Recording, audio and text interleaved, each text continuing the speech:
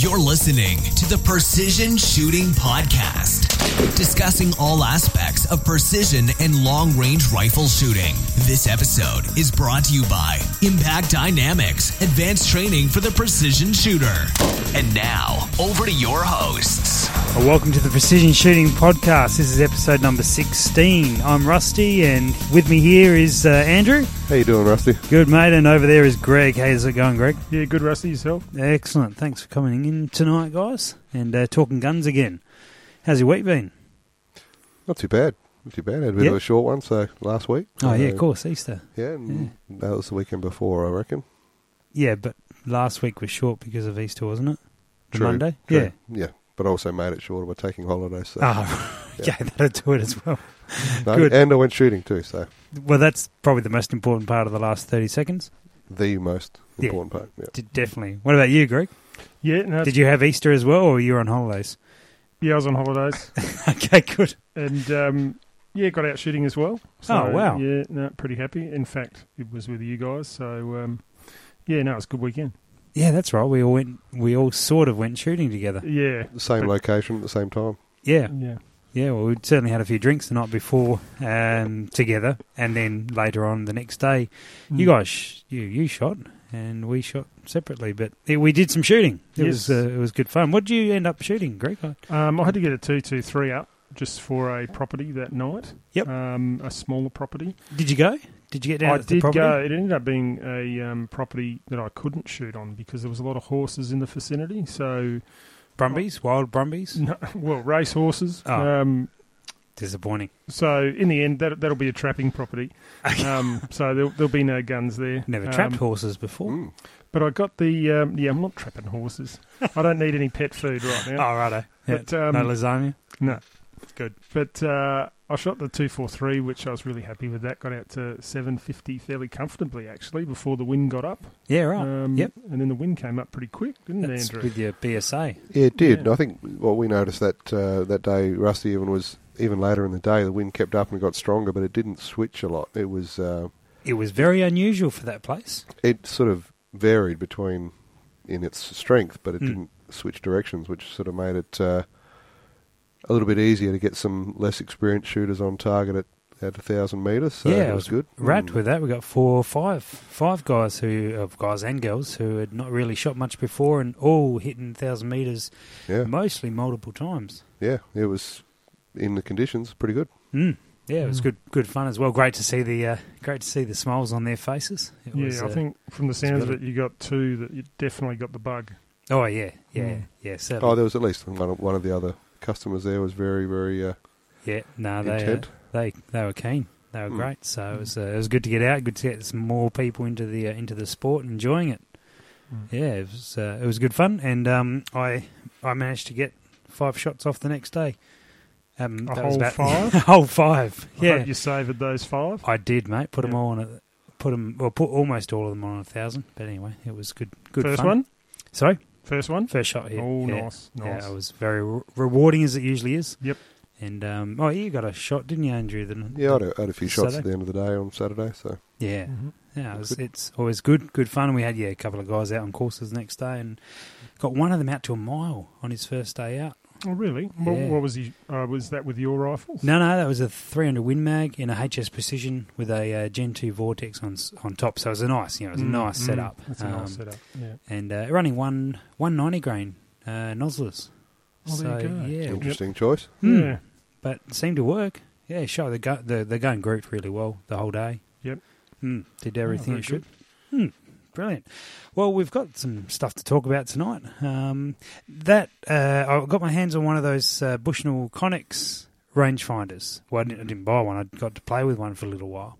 And it was because I know, Greg, you've been you've been thinking about them for a while. I've been watching them since they announced them, basically. I think a SHOT Show ago, or maybe even 2. I've been waiting for them to come out in Australia, and I'm really intrigued by the whole Bluetooth connectivity between, ballistic computer and rangefinder, and just being able to link everything together. So I was very keen on them, but they kept delaying the release date in Australia. So I actually went for something else. Okay. But as we both know, they are released now. So you've just sold a few over the counter recently, haven't you? Yeah, or just that one I managed to get a chance to have a trial with it, and I didn't get to connect it to a Kestrel because I haven't got an appropriate model Kestrel to do so. But I did connect it to my phone. It's got the option in there to put in a custom drop table, which is at about 600 yards or meters, I forget. That was quite good, and it would actually bring up what your drop was. So you'd range find something at whatever distance it was, and it would then tell you what your drop was for it. So your phone doesn't have a ballistic calculator in it, so to speak. You would had the app, the Bushnell app. Oh, Bushnell has an app? Yeah, but you're right. It didn't have... it did have some profiles preset with certain drops in them, but I personally never really trust those. I always like to get my own data. Yep. So you get your own data from wherever you get it from, put it into the Bushnell app, and then it will come up in your rangefinder depending on what you're ranging. Yep. I guess, Greg, probably for listeners that aren't 100% aware of the particular model you're talking about, maybe it might be a good idea to explain a little more detail as to the differences between, say, this model from Bushnell as opposed to some of their previous models. Oh, yeah, okay. So Bushnell released the 1 mile... Is it just called the 1 mile? Isn't it? 1 mile... Arc, I believe it was. Yeah, that's right. Or they've had Fusion. They've had a few different names, so they have different variants. Yeah. But it's always been around that 1 mile sort of distance. Yep. So this Connex is basically modelled straight over the top of that, but with Bluetooth connectivity. Yep. I think it uses the low power Bluetooth, which is what the Kestrels use. So you can actually connect to Kestrel. Nice. The older one, they're a pretty solid rangefinder in terms, sort of your out to a mile. So for most hunting and shooting applications, they're pretty good. Yep. The old one had generic profiles in it, so you sort of pick the most appropriate profile for your drops that you're experiencing, but they're never really a perfect fit. Still compromising. Yeah, still compromising, but probably for shorter range stuff like spotlighting and stuff like that, quite good. Yep. But when you start to reach out, you start to see that error come into it. So fundamentally, that's really all there is to it. They've just added this connectivity and ability to be able to put in these custom profiles, and as well. Now, correct me if I'm wrong here, but I'm fairly sure when you connect to one of the Kestrel Elites, and you hit a range to a target, it'll actually put that range into the Kestrel data. Yes. And actually bring back to the rangefinder the actual drop based on the Kestrel data. Yeah, I didn't get the chance to test it, but as far as I'm aware, that's what happens. Yeah, and also I think the inclination data from the... so it does all that cosine stuff as well. So, pretty good.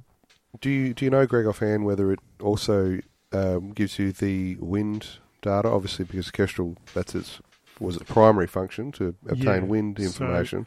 I believe if you do have your Kestrel in the weather vane and you're actually measuring wind, you can got it set up for crosswind, I guess. Yep. Because the Kestrel would need to know where your target is. It needs to know what angle your target's at compared to what angle the wind's coming in. So it'd have to be a range scenario for that case. But it does... The Kestrel obviously has the ownership of the wind. And if you're interacting with the ballistic computer on the Kestrel, it should be able to pass that information back. But I'm just not sure how that plays out. So really have to try and get our hands on these units or one of these units and have a play, really. Well, I think one of the competitors who will be shooting at the Precision Rifle Invitational has just purchased one, so I'm 100% sure he will have it there. Yep, the challenge will be to get a Kestrel there that we can connect it to have a bit of a play. I'm just looking on their website at the moment for Bushnell, and I can't see what it does with the wind side of things from the Kestrel. Doesn't tell me, but I guess we, if we can get one together, which I think we hopefully can, we should be able to tidy that all up. Yeah, put it through its paces. Yep.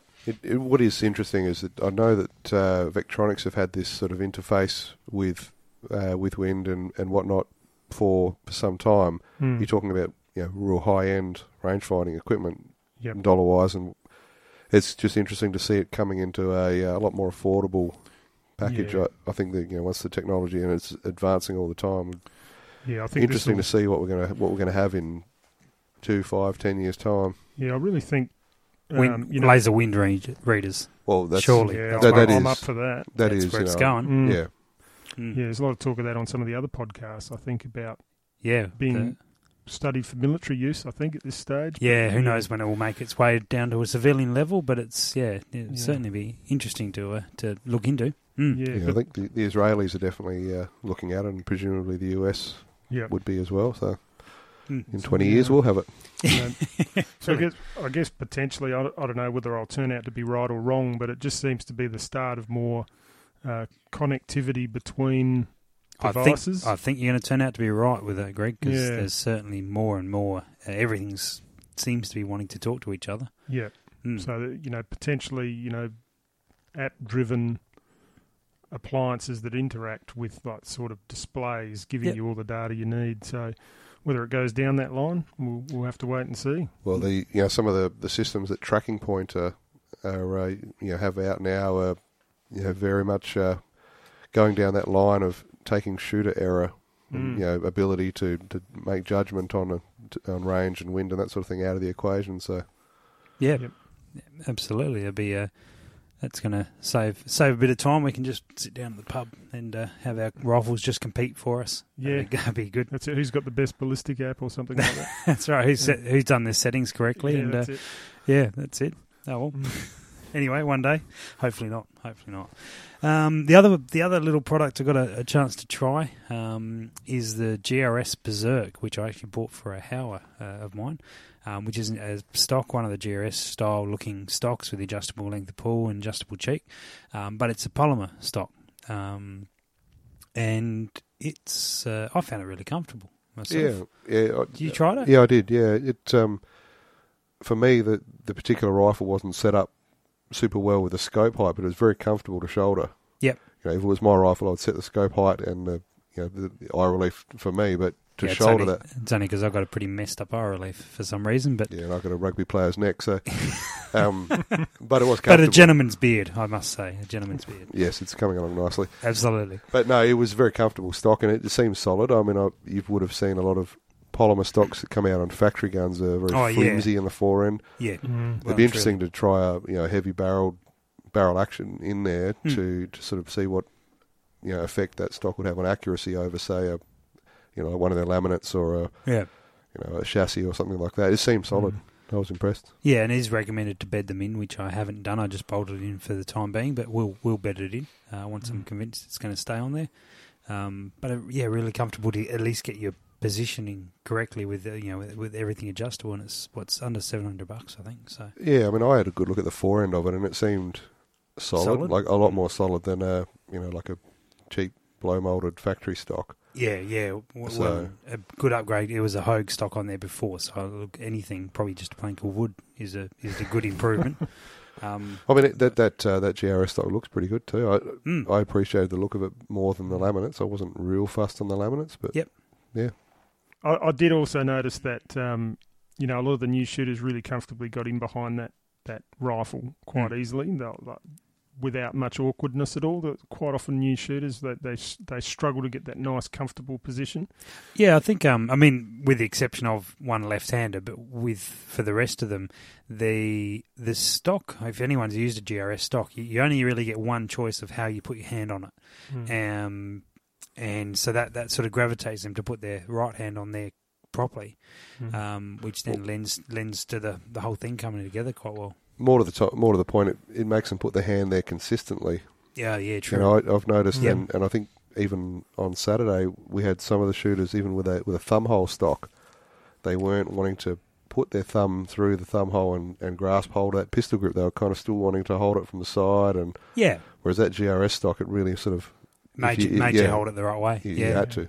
So. But fair enough. They do use 5 different guns over the course of the day, so they're sort of they forget the thumb hole. But I guess the GRS one lends itself to you've sort of only got one option of grabbing it the right way.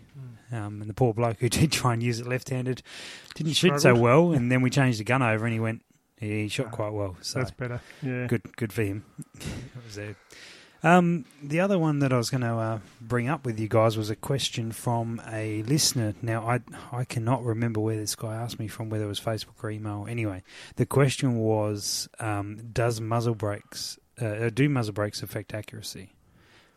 So I'll put that to you. It's a pretty broad question. I think it was one we can't just answer quickly, but they can. Yes, they can affect accuracy. Yep. Negatively and positively, depending on the rifle and how it's fitted. Mm-hmm. I've seen muzzle brakes that are fitted incorrectly, where they might be, the thread might be cut off centre or something like that. Yep. Or if a hole, like the clearance holes through the brake are not large enough. Yes. Not even to the degree of the bullet hitting them, but just not enough clearance. It can affect accuracy. But then again, I've seen rifles that have had a brake put on them shoot more accurately. So whether that's due to the brake or whether it's making the rifle easier to shoot, probably what is interesting is the most accurate rifles in the world don't utilise them in short-range bench rest rifles. Yep. Now, why that is, I'm really not sure. I mean, normally speaking, they're quite heavy rifles and they're only shooting very light bullets for the calibre, so recoil is not an issue. Yeah, and the way they set up, the way those rifles are set up, they don't jump off the bags. They recoil straight back, and it's rarely is it a problem. Whereas if you had, say, a 300 Ultra Mag or even a 300 Win Mag or a 308, for a lot of shooters that are not particularly experienced, you put a brake on it and their accuracy improves. Now, I don't know whether that's improving the accuracy potential of the rifle or just how that person shoots it. Improving the shooters, yeah. But I mean, I don't use them on all of my rifles. Yep. But I think they've got advantages, definitely. So yeah. You had a brake put on your 243, Greg. What's your experience with that? Well, my experience is on the positive side. So since I've put the muzzle brake on, mind you, I don't have any clear data prior to, because I didn't do load development prior to. So I muzzle braked it and then did load development, and I actually come up with some really good results and very consistent results. And I couldn't be happier with that rifle. So that might be a combination of, obviously, the whole reloading, the comfort factor in terms of, because it really does feel like a 223 to shoot. It's quite nice to shoot. My experience, although not vast, is on the positive side. One, I've just remembered it now. One of our listeners, our regular listeners, does a lot of shooting, sort of in the northern part of Adelaide. He had a brake fitted to, I believe, it was a 243 Ackley. Yes. And he had some interesting issues. I'd have to follow up with him how he went with that. But what he was finding was that it was, it's a very accurate rifle, but he would shoot, take the brake off, put the brake back on, and then find he'd have a point of impact shift, considerable point of impact shift. And, in a not so accurate rifle, you could probably write that off as just sort of inherent accuracy of the rifle. But, he's an experienced enough shooter with his rifle, is known to be accurate, that it was a definite, repeatable and I think issue. From memory as well, he did post a photo with the muzzle brake off that had a fairly, I'll say, ugly-looking crown on it. It was a little unusual the way it had been fitted. I did speak to him about it, about how I would do it. I still can't work out why, with no other change other than taking the brake off and then back on, he would get an impact shift. But I think the nature of that crown too is getting a big build-up of... huge build-up of carbon very unusual build-up of carbon. Yeah, it was... So, a little bit odd. I think there had been a couple of different people involved with the process of that brake and the way it was went from being standard to what it is now. So, I think I sort of suggested to him that what I would do, and I don't think he's had that done yet. But it was an interesting phenomenon. I've never seen that with a brake before. Normally, you'll see a point of impact shift. Yep.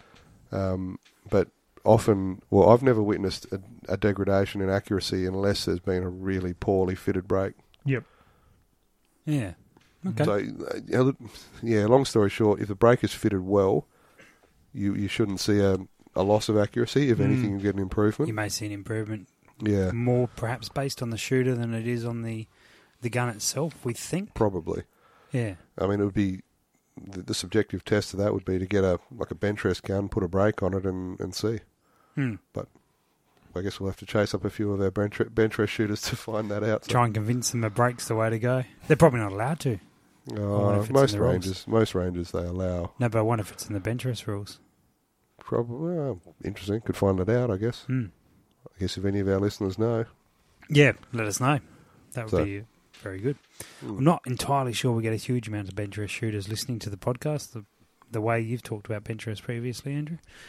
What, you mean the average age being sort of 75 or above? Oh dear, we're trying to annoy as many segments as we can, it seems. And anyway, we'll continue our quest. Oh, very good. Did you guys, or you brought it up with me, Andrew, you told me about it, but Greg, did you see about that 1,000-metre group, or 1,000-yard group that was shot recently? No, I did not. Was it 1.8? 1.859 inches. 5 shots. Yeah, you did mention on Saturday. Yeah, that's 0.178 MOA at 1,000 yards. 178, wow. And I think, if my memory serves me correctly, there was 4 shots out of that 5 were into considerably under an inch. 3 shots. 3 shots? Yeah, I don't know if you can see that image there, Andrew. I reckon that's 3, and then one up there and one there, or thereabouts. It's on, where's that Accurate Shooter? I think. Oh. Or is that anyway? Whatever it is, it's a pretty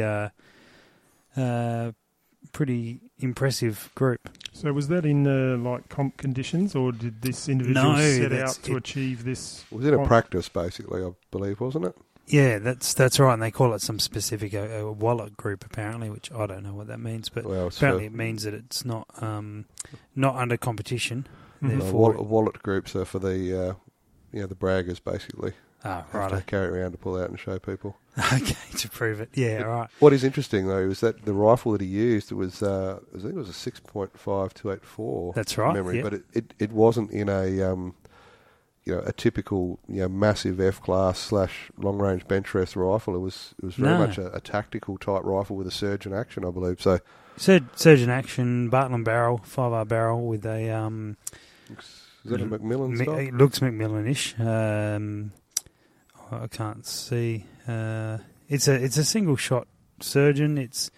I guess it's more along the F-class line. Yeah, but I mean it doesn't. To look at that, it doesn't strike you as a 5-inch wide 4-end 50-pound. Yeah, gun, that's true. It's a pretty affordable setup too. Really, maybe the action. Affordable for you, Greg, perhaps. Yeah, true. Money bags, yeah. Yeah. Good. How's those Defiance going, mate? Have you had them arrive yet? No. Oh, that's a shame. Not yet. Anyway, so that's a pretty impressive group. That's something to work towards. Under 2 inches at 1,000 yards from 5 shots. You've had one of those, haven't you, Andrew? The 6, not the group. Sorry, the 6.5. All the time. Yeah, it's in his wallet. Yeah, that's right. But it's bulging, and it's not from money. No, there's 3 zeros here, mate. 1,000 yards. Oh, okay. I thought you were talking about 10 yards. Yeah. 6.5284.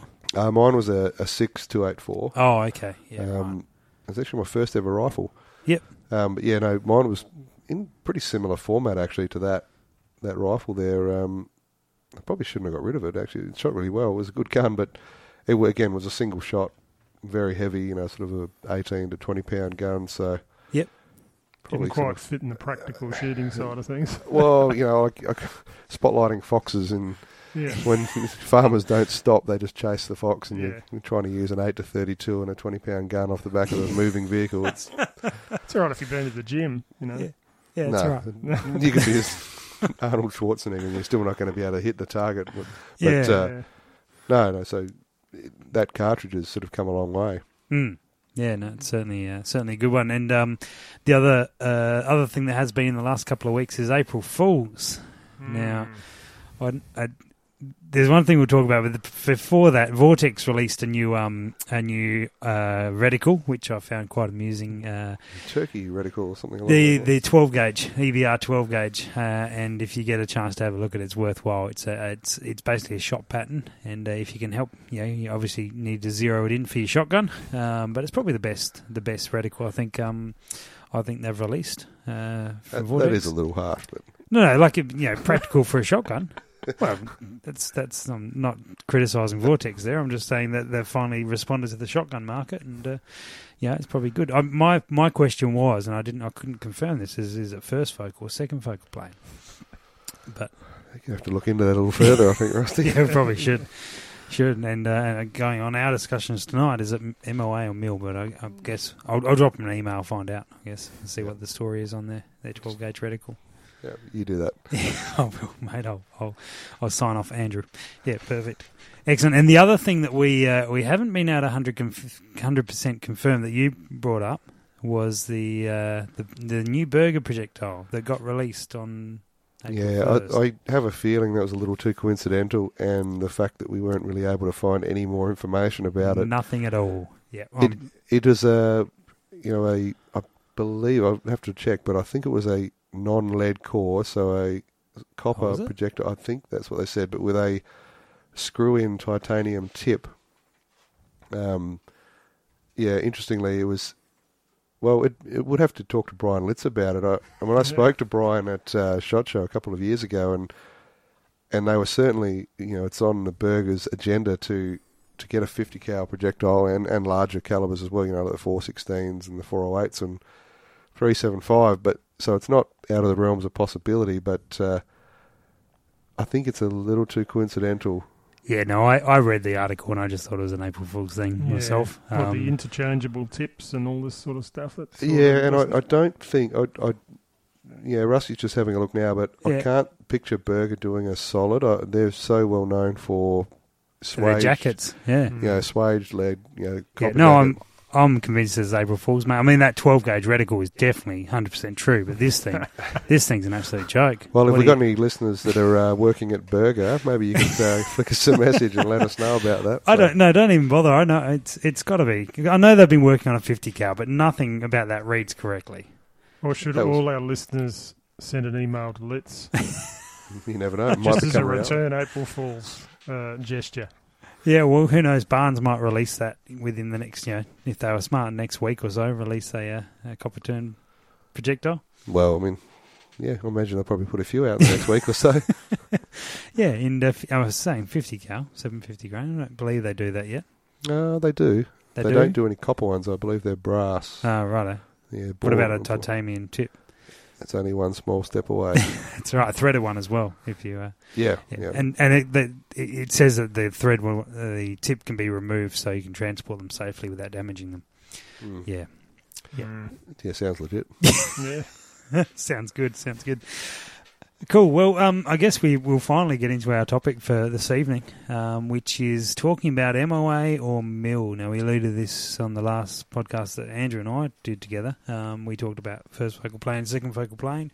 And second to that, this is probably my most asked question on scopes.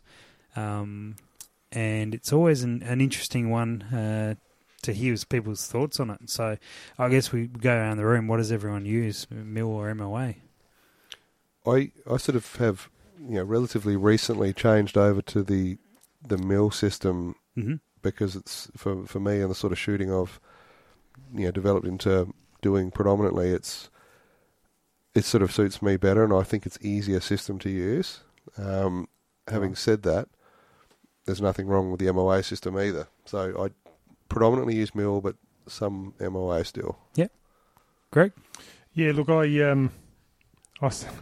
I've had a few scopes, and I've had inches per 100 yards. I've had MOA and now MIL, but now MIL for me, I've got a military background and use MILs a lot for navigation and things like that, and all that stuff I just find easy. Just the metric versus angular calculations, like MOA, to understand exactly what a click's worth at distance is a difficult calculation for me. Like it might not be for other people, but to know what one click is at 837 metres, that in MIL that's 8.37 centimetres, like straight away, bang. Yeah. So for me, it's just an easier system to use naturally on the go at speed. Whereas MOA, I've got to estimate it rather than we do this broad brush estimation of 1 inch.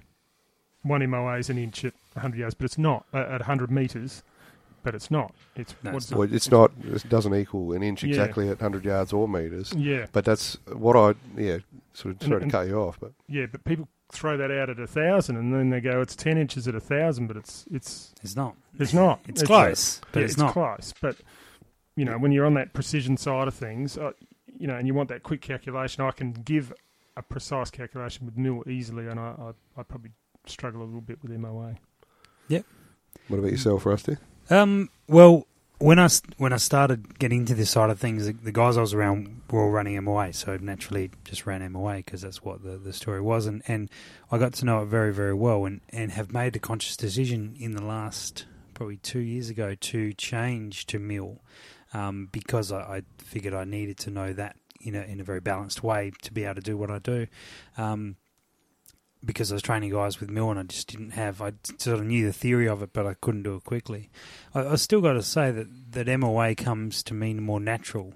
If I'm calling someone's wind, I'll probably get a more accurate call in MOA than I will in mil at this stage. I'm getting better with mil, and because it's all I'm using now for my own guns. And so those 5 rounds I put through on Sunday, a step closer, just keep on chipping away. But using mils more and more, I understand it, I appreciate it, it's good. But MOA still comes more naturally. Yeah, well, I find one thing too, a lot of the targets we're using are like 2 MOA targets at whatever distance. Yep. So, yeah, obviously that's going to suit MOA, so it'd probably be good to go a metric version. I think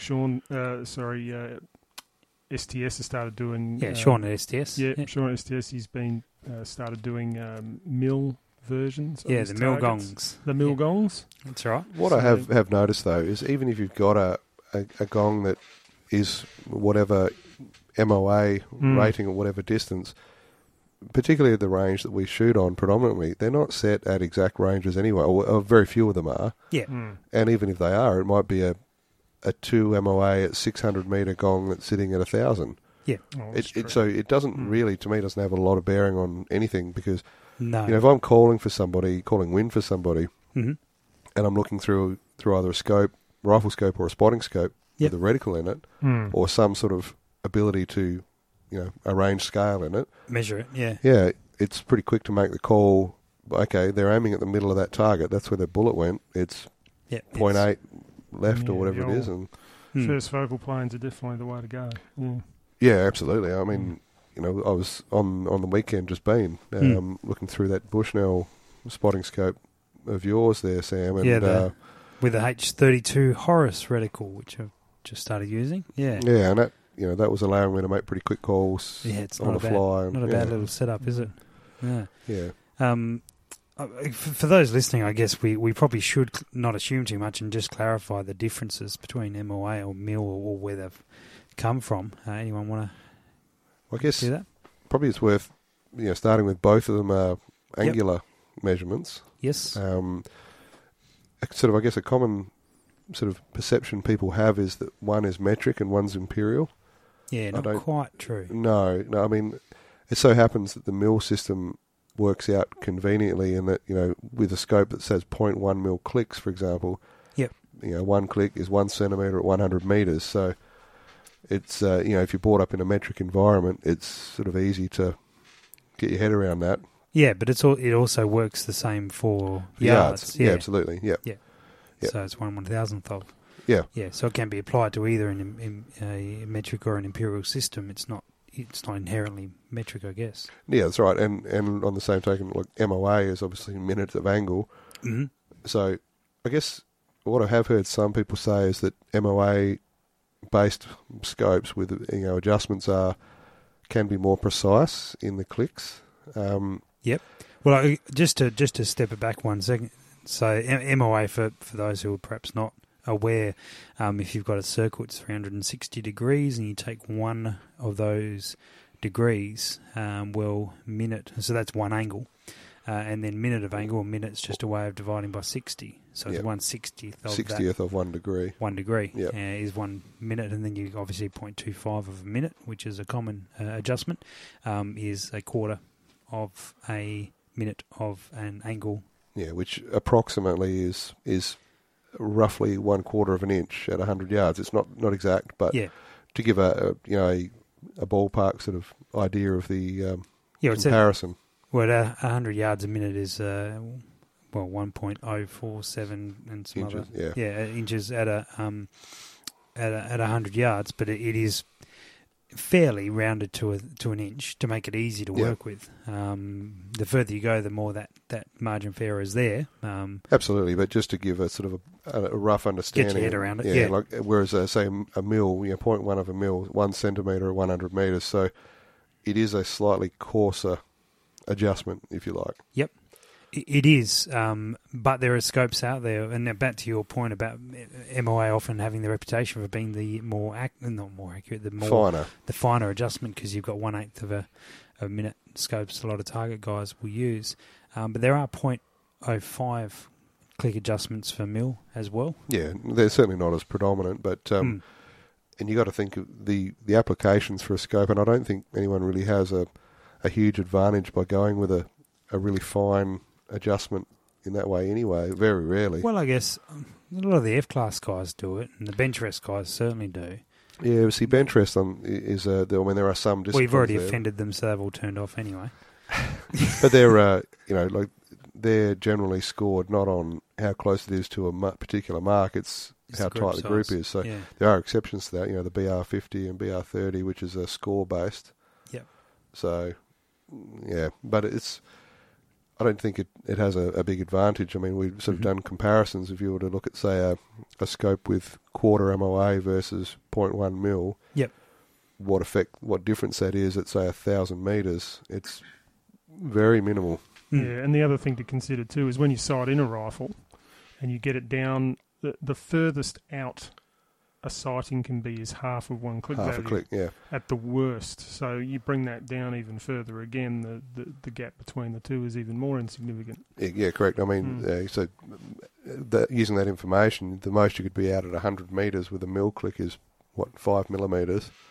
So it's insignificant really when you look at all the other factors at long range that come into play. That's it. Absolutely.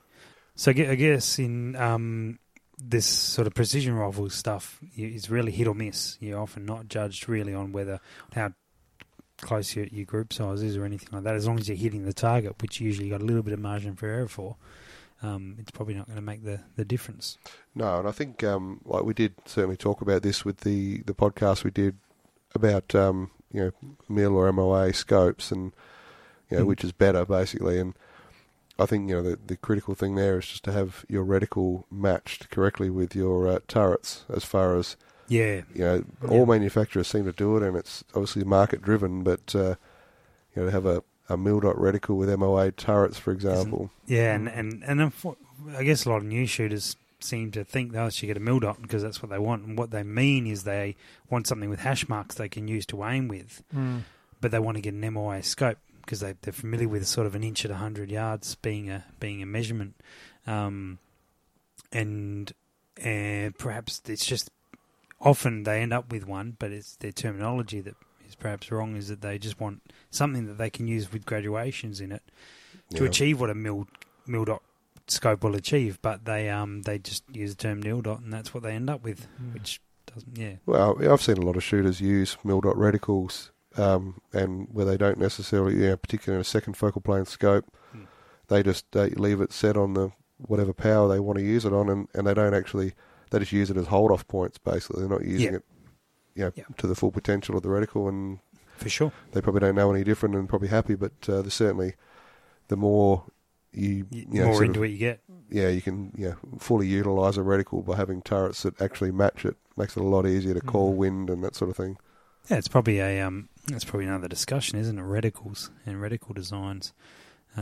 It's probably certainly worthwhile chat and see what we like. But anyway, but back to mil and MOA. So Greg, have you found going from mil to MOA when you have tried MOA more? Is it? Well, I sort of went through MOA to mil. Oh, okay. So you've done the same path we've done then. Yes. Okay. When I did up when I did upgrade, though, I went to mill, and I'm pretty happy I did it. But essentially, they're the same thing, but I just felt more comfortable in terms of doing those range calculations that I talked about before. Yep. Just for me, it's it's just an instantaneous thing, Hmm. and that just feels really comfortable for me because I can just. It's just a natural fit to the way I think. Is probably the best way to put it, and so I've lent towards that just purely for a comfort and comfort of calculation. That's why I'm on the mill. So one thing I sort of found, the scopes that I've used that are still MOA based are generally speaking the ones that I don't adjust. Like a rimfire or on just a typical closer range hunting gun where you zero it and you put the caps back on and you leave it. Yep. And sort of on a hunting gun that you're predominantly shooting pigs or goats with it, maybe 300 metres tops. Doesn't make it massive. You're just holding over and you don't have that sort of concern. But if you're shooting 1,000 metres on a rabbit or something like that, different story. Have you been using both systems at the same time much? No, because any rifles that I've had and still have with MOA, I don't. The reticles I've got in them are not graduated reticles. Generally, they're basic reticles for applications where you're not utilising the reticle really. But I mean, are you having if you got 3 MOA tactical type scopes and then 3 mil scopes, are you swapping between them, or have you gone everything mil? Well, for the stuff that I adjust, talking just the stuff you adjust, mil, because it saves that confusion of, I don't actually think there's one's better than the other. Yep. I just think that if you're making wind calls and you're trying to familiarise yourself with wind in particular, elevation is not so critical. But if you're trying to look at a target at any given distance and make a wind call, if you're trying to run mil and MOA in your head, you're really asking for trouble. Yeah, certainly. And I'm just curious because I changed over from MOA to mil sort of slowly as I could afford it. And it sort of did my head in for a little while there, trying to remember what gun I was using, what scope I was using, and you go, am I used to mil? And that's where I think it took me a bit longer to change over to mil than perhaps it should have, because I was running several scopes at the time and slowly worked my way to having a mil. You couldn't convert after 15-ish years of MOA to mil overnight? What's the matter with you? Yeah, I know. Yeah, sorry. Well, if you dropped amateur, wasn't it? Sorry. Yeah, that's correct. You are, but if you were to if you were to change over everything in the one hit, it's a different story. But if you're running half and half because you've only changed over half your scopes, that's the problem. Yeah. So I guess from that, and I was trying to see if anyone else had experience on that, but if you are going to go with one, stay with one. And if you're going to buy a second scope, don't go, you know what, I'll try a mil on this one and I'll try MOA on that one. I'd really suggest just stick with whichever one it is you're comfortable with. Yeah.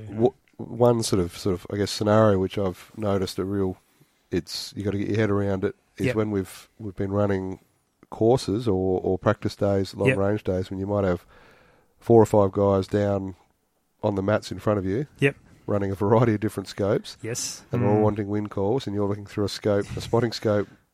If you don't have a reticle in there, you've got to try and guess, or if you do have a reticle, it's usually in mils. Yeah. You've got 3 guys asking for MOA corrections and 2 asking for mils. Oh, see what happened on Sunday is so I ended up my Vortex spotting scope. I've got a MOA reticle for that. So I could put that in, and my Bushnell is a mil scope. So that way I was able to have 2 scopes, and the guys would just have to wait for me to sit between that chair and that chair, depending whether they wanted a mil or an MOA reading. And that was certainly easier having, and that's why I bought them like that, because they end up with one in each category, and that way I don't have to remember exactly what it is. I just look at the lines and say you were this much low and this much to the right, and hope I remember which scope I'm using. But yeah, that was far easier to work out. Yeah, good point, but can be difficult if you don't have that luxury. Well and truly. Yeah, and that's where I often found, certainly previous to having that option, is just running a no reticles and just saying you were 3 targets to the right because that was the easiest one that we could, we're both talking the same language then because you can see how the shooter, he or she, can measure how far that target is and then apply it in terms of mil or MOA. Probably not as precise, which I guess is, for a lot of Certainly applications, not a real big deal. But you get them on target though. Yeah, one thing I'll be interested to see will be with the Precision Rifle Invitational coming up, what we get as far as a mix of MOA and mil and how the shooters go. I don't think there's going to be necessarily a bearing on how they perform, but it'll be interesting to see. No, I'm not sure. Yeah, I think there's such a disparity of skill level coming along that it won't necessarily come down to the gear by any stretch. Yeah. It'll certainly come down to the shooter. Yeah, and I don't believe that 2 shooters of identical ability, one with MOA and one with mil-based scopes. I don't think there's going to be an advantage either way. No, I certainly agree. So.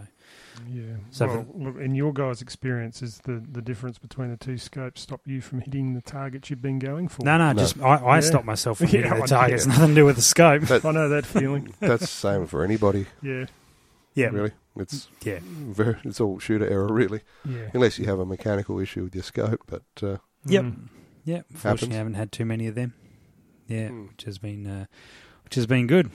Well, guys, I reckon that's probably about it on the mil and MOA topic for now. I'm sure we'll address it another point. There's always more to talk about on it. Has anyone got any final thoughts or anything? Not to come to mind, Rusty. I guess what I'd probably say is sort of still welcome any questions that come in. I mean, there's we're really sort of keen to address any specific topics that people have. So keep them coming. Mm-hmm. Yeah, very good. Too late for a naval full stroke, isn't it? Yeah. Yeah, okay, all right. There goes the last item on the agenda. Anyway. Very good. Well, we are looking forward to this. The comp coming up in a week and a bit. Week and a half, yeah. Yeah, not even. So I think our next podcast is going to be after that, if we're still awake or alive. Well,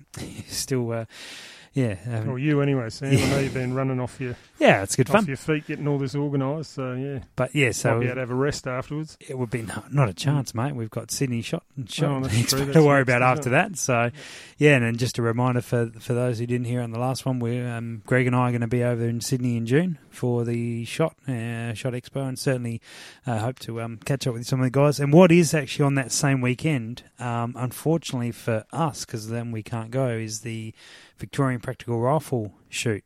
Is that saying that their next shoot is on that weekend, which I'm disappointed for because I was keen to get over there. But the next one is August. So if you guys are interested or keen, but I reckon we should probably try and get a few of the Adelaide guys to convoy over, or if there's enough, we'll get a bus or something. I'll find that date. Hold on. Definitely be keen to go and have a look at least. And same. I'm hoping to have that 6x47 done, so that might be a bit of a maiden voyage for that setup too. Show the Victorians how it's done. I hope so. Yeah. Hopefully not showing them how to come last. Well, you'll be showing them something either way. I'd be honest, just be happy out there having a shot, Yeah, be good. Well, that's all we can ever hope for, isn't it? Yep. Okay, so June 26th for those guys who aren't going to Shot Expo. It would be wonderful for you guys to get over, get in touch with Jared at the Victorian Practical Rifle Series. You can find him on Facebook. But the August 28th is the one after. I think perhaps we should tentatively sort of think about heading over. And I know it's ages away, but if you are sort of pretty keen to head on over and with maybe either convoy or bus it or do something, I know the guys said we can stay on the range. So maybe drop us an email or a Facebook message, say that you're interested, and we'll see what numbers from Adelaide are like, and see if we can go join the Victorians over there and watch Greg show them how it's done. Hey, certainly. Yeah, watch and learn. I love your confidence, mate. That's actually really good. It's false advertising, but anyway, we'll see how we go. Yeah, it'd be good fun to watch you do something, whatever it is you do. The other one that was the wanted to mention was the NT guys had their shoot on Sunday, which went very well. And yeah, it has some excellent photos, so that's probably worthwhile looking at. And the other, their dates as well. No, I can't find their dates quickly. Anyway, we'll update that on the next one for those guys who are in Darwin or can get to Darwin for that one. That'd be brilliant.